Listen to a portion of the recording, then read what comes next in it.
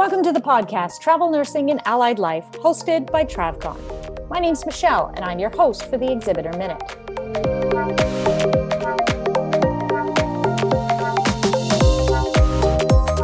In our last episode, we had a chance to talk with one of our housing exhibitors, Extended Stay, and had a sneak peek into seeing some of their new renovation rooms that they have all across the country. In this episode, we'll be talking about what it's like to be onboarded with a new company, what things to expect, and what questions you can ask.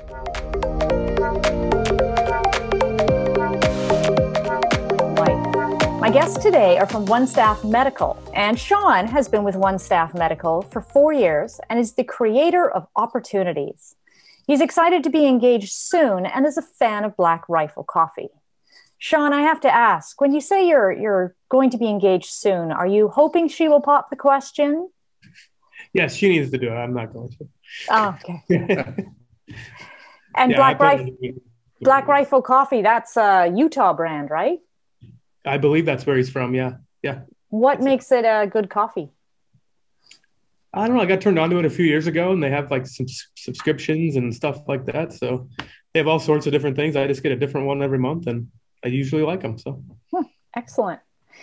And Taylor Cieslik has been a recruiter with One Staff for the past 3 years and married his sweetheart this past September. He is excited to be a soon-to-be father in February and is a big Kansas City Royals fan. Welcome to the podcast, Taylor. Tell me, how was it getting married during COVID? That would have been a challenge. It was interesting. It was supposed to be right in the heat of it all at the end of May. Obviously, we put it off.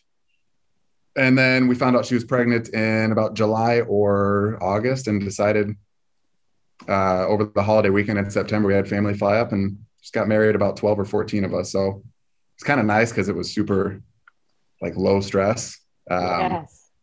But definitely different, but it's part of our story now. So that's fantastic. Well, congratulations. And it sounds like you're going to be within a few weeks a dad. So that'll be a whole new adjustment. Yeah, we're as ready as we can be. That's fabulous. I'd like to talk today about what recruiters do when a traveler comes to a company for the first time.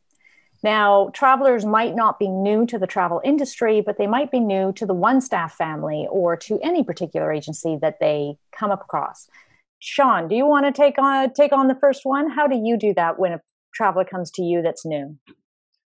Honestly, I'd just like to have a conversation, see what they've been doing, what companies they've worked with, what they've liked and disliked about the companies, the recruiters, the assignments, just to get a feel for what's going to be the best way to relate to them, what they're looking for. I mean, it doesn't do me any good to just start telling you everything that I need. I need to know what's going to work for you. And what sort of things do you want to find out from the traveler to help the relationship grow? I guess, 100%, I need to know what you're comfortable with. I need to know facilities, size-wise, job-wise, location-wise, what you're comfortable with, what pushes the envelope, what doesn't. I don't want to talk to you about a job that you have absolutely no interest in, no matter what. I don't want to waste anybody's time. Is there certain things that you like to cover from One Staff? Any certain ideas that they can expect when they're working with you? I just try to set an expectation of communication. I try to be as communicative as I can be with them, and I expect the same. As we start moving forward, working together, I'm going to want to know what's going on, just the same as if something's going on my end, I'm going to let them know. Yeah, exactly. How about you, Taylor? What do you like to cover? Where do I start? I think the mindset that I have when I go in, I can't assume anything. You know, there's so many different agencies, there's so many different companies. When I talk to a new traveler, I find out what they know. You know, if it's a new traveler, it's a lot of education. It's a lot of relationship building. If it's an old traveler, it's still a lot of those same things, but maybe talking a little bit more about, you know, things that are different from our company. You know, you can always get into insurance differences and payroll differences. There's a lot of things that are different from company to company, but the only way to really know and find out is to ask questions. You can't assume anything, as a recruiter talking to a new candidate. Exactly. And so many things are different. One of the things would be paychecks and weekly pay and when you have to get your deadlines in. I'm sure that's something that you cover. Yeah. That's part of it. Every company's got their own deadlines. I would assume, our company, we do, it's every Friday would be pay. And I think that's kind of the industry standard now, as people are direct deposited every Friday for the previous week's hours. Mm-hmm. So everything works a week in arrear. This week, for example, you're paid out next Friday. We've got soft and hard deadlines. We've got an online portal that we use for our time cards as well, something that we've just recently developed to streamline the whole process, try to cut out a little bit of the back and forth. And this is going straight to the payroll team so they can start, processing payroll for that traveler. But ideally, the sooner the better. There is a point in the week where if the time card's not in or it's late,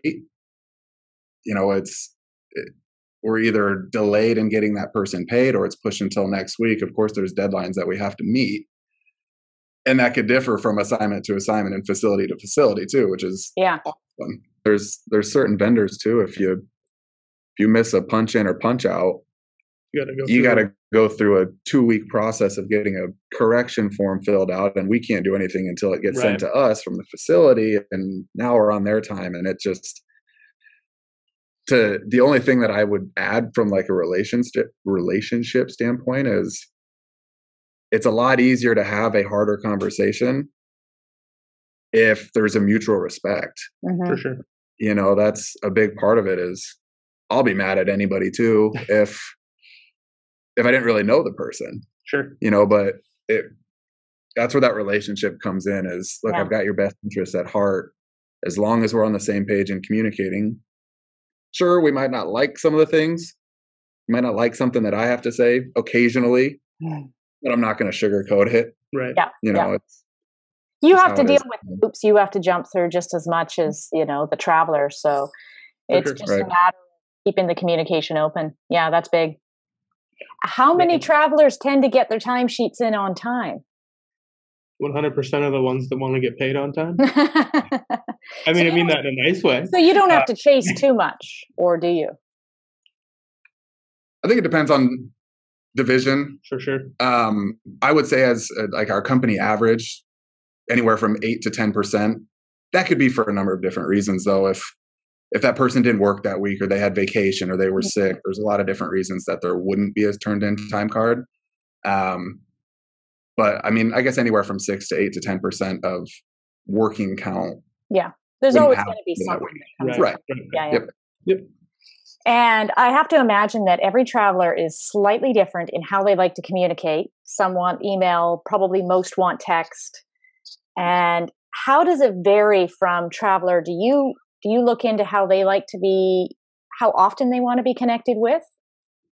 Yeah, 100%. I will always ask them, what's the best way to get in touch with you? What's the best way to talk to you? If you don't like talking on the phone, after we've kind of gotten to the point where we don't need to necessarily talk on the phone every week or every day, whatever it may be, texting you, if you want to text me back and forth and everything's smooth, that's perfect. Right. Obviously there's definitely a time and a place for a conversation depending on what the situation is, but if you like to be texted, or if you'd rather email me, that's fine. I'm not going to ever tell you, nope, absolutely 100% you have to talk to me. But there are obviously situations that come up where I do need to talk to you. It makes a lot more sense to talk to you. You can't tell my tone through a text or email, no matter how well you and I know each other. So there could be a situation where I've seen that backfire on people where they absolutely didn't mean anything in an offensive way, but reading the text, it can come across that way. So I've always felt that the relationship with a recruiter or my recruiter is just crucial. 90% of the time, I don't need my recruiter for much more than just, connecting with paycheck and things like that. But that 10% time when something comes up, like they suddenly say, hey, you need, this color of scrubs, or I couldn't get into my housing, or, something like that. having you guys as a lifeline, I consider you guys as a lifeline because you're the ones who, hey, I'm really stuck. How do you deal with things? Are you always on call, or do you have somebody that covers call on the off hours? The good one should always be on call. But yes, I mean, you hit that on the head. As it's a very interesting relationship. But yeah, I mean, if there's an issue and it's 10 o'clock at night, I mean, there's really no hour of the day that we shouldn't be available. And that's exactly it. It's there's issues with housing, or badge doesn't work, or there's so many different reasons. But I think it all comes down to just setting the expectation and starting of that relationship. And we talked a bit about the communication aspect. Personally, I'm old school. I'll tell everybody that I talk to, hey, I want to talk to you. I want to get to know you. This isn't a transactional thing, and I'm not here to sell you a certain job or to pitch you a certain job. It's here to get to know you. Figure out if we can, kind of benefit each other, if we can work as a team and help each other. And if we don't, we don't. But I think it's setting that expectation of, hey, I'm not going to bug you, call you 10 times a day, but there's a time and a place I want to call and get to know you. I want to put a voice to the name and not just kind of stand behind a computer and text. So I'll kind of set that expectation myself of, hey, I got to talk to you. It doesn't have to be super thorough. We don't have to talk about a whole lot, but I want to talk to you and just get to know you a little bit. If not for anything, my own peace of mind. Exactly. I mean, you can travel for years and never actually, I traveled for 7 years and I literally met my recruiter once because there was no opportunity, no venue to connect. That's partly why we started the conference. Is it's kind of a chance for you can meet face to face some of the travelers that you might have only talked to, you might have only seen pictures of, but that face to face or even the telephone call is just huge. Just sort of get the sense of how they're doing, not rather than just a short email. So that's really important too, the connection. And you have to, no doubt, have different travelers needing different things. Some of them, like you say, needing closer contact, more regular contact, and others a little bit less. So I guess that's part of finding out what they need and what they want at the start. Well, yeah, and it's hard to ask that question. I mean, that's not hard to ask the question, but you almost find that out over months and months of working with somebody. Yeah. Of course, you can ask anybody right now, and I'd prefer to text or anything like that. But I just think that's something you find out over time, working with somebody for long enough. You kind of figure out. Just like we learn with our patients, what they like to learn, what they want to know, what they already know, what their communication preferences are. Same for you. You're learning us as we come in and what we want. Right. Do you have any tips for the traveler that you feel might help them get their next assignment? To get their next assignment, we're here to help you. I can tell you what I have available, and based off of what you and I have discussed. But if you're thinking of something, or you have something in the back of your mind that you've never seen me have, or something like that, and you want to communicate that, 100% tell me that, and I'll try to get it. And if I can't, I'll never fault you for finding someone who can. I mean, so it's okay to ask for a location that's not on your list that you might be able to find if you look a little deeper. Yeah. I would add to that 2 things: have an open mind, and then the biggest thing is have a backup plan. And a backup plan is just that. It's a contingency plan in case the top choices don't work out. Yeah. Because I've seen it. We've both done it long enough, and you've been in it long enough where we could want to go somewhere and want something in particular, and it can immediately fall through. So, and it does. It happens quite a bit. I know I was always ICU, and I ended up traveling to my big ICU position over the weekend, and it literally got canceled the Friday before, as on a long weekend. So we traveled across the country and just basically waited until Monday or Tuesday, whatever it was. And then we had to start looking again. Thankfully, we were in an RV. Nice. And my recruiter actually said, "Hey, would you consider ER? I've got this tiny little ER if you're in." And so it does require, and that was changing specialties, but you can kind of do that when you're doing either tele, med surge, that kind of thing, or it's a little bit of crossover. ER ICU has some crossover. Mhm. But I was really upfront with the manager when I said, "Hey, I've only done ICU. I haven't done ER. I don't know what to do with something younger than 10." So yeah, it takes open communication for sure, but All some right. willingness. You have a lot of jobs open right now, so they might be willing to be open to somebody changing specialties given the demand right now. Yeah. I mean, there's been some recent examples. You'll get somebody that's out of it for 6, 9, 12 months for whatever reason. Hmm. Yeah, I mean, facilities, they're in dire need right now, so they may be willing to look past a thing or two, So whether there's that's experience or anything along those lines. that was I was going to ask that. They're willing to look past the recent experience right now because of the high demand. To a certain degree. Right. Yeah. There's still going to be those big players and the big vendors that are still getting flooded with candidates, so they can still be a little bit picky. But Mhm. with the amount of demand right now, your chance is as good as ever. If you're looking to get back into it, you've been out of the ICU for 9 months and you've been working in home health. Well, you want to get back in the ICU. Now is as good of a chance as ever Right. to try and do something like that. Right.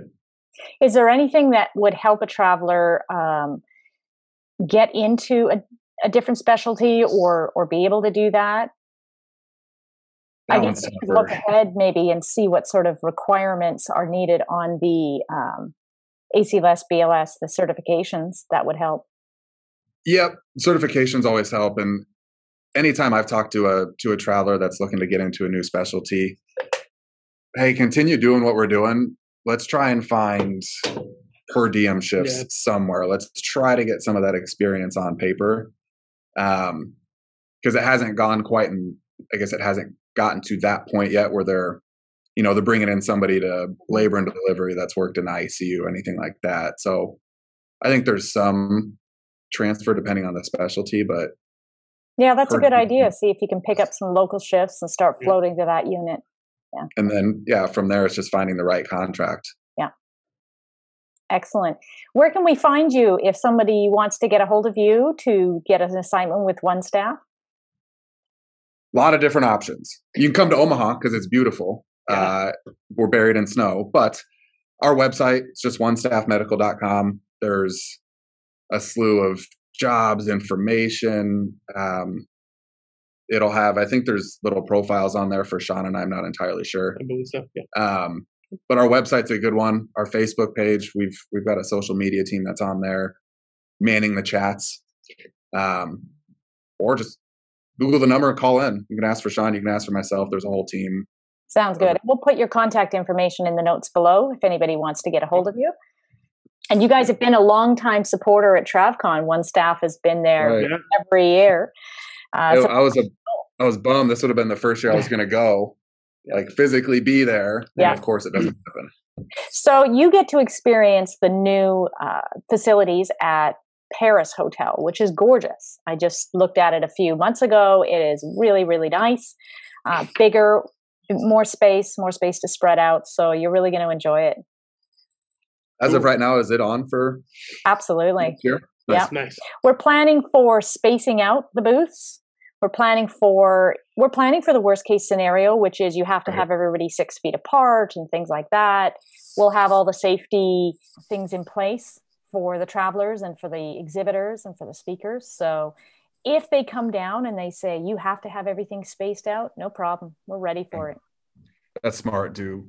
We talk about that a lot here. Worst case scenario. It's always worst case scenario. It's not going to happen. We don't know that, but it's worst case scenario. And the worst case scenario, other than total shutdown, is already happening right now, which is you can only have events of up to 1,000 and you can only have so many people in a room.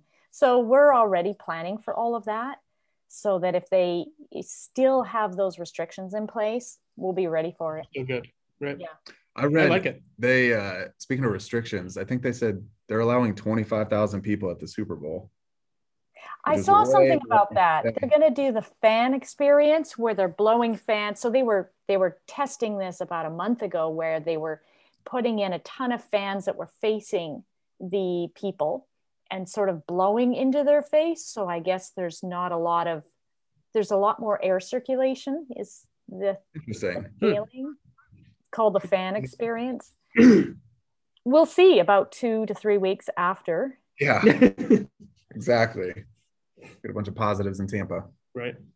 Is that where it is? Is Florida? Yeah. It's in Tampa. Wow. Team. Yeah. Cool. Thank you so much, Sean and Taylor, for joining us on the Travel Nursing and Allied podcast, Allied Life podcast.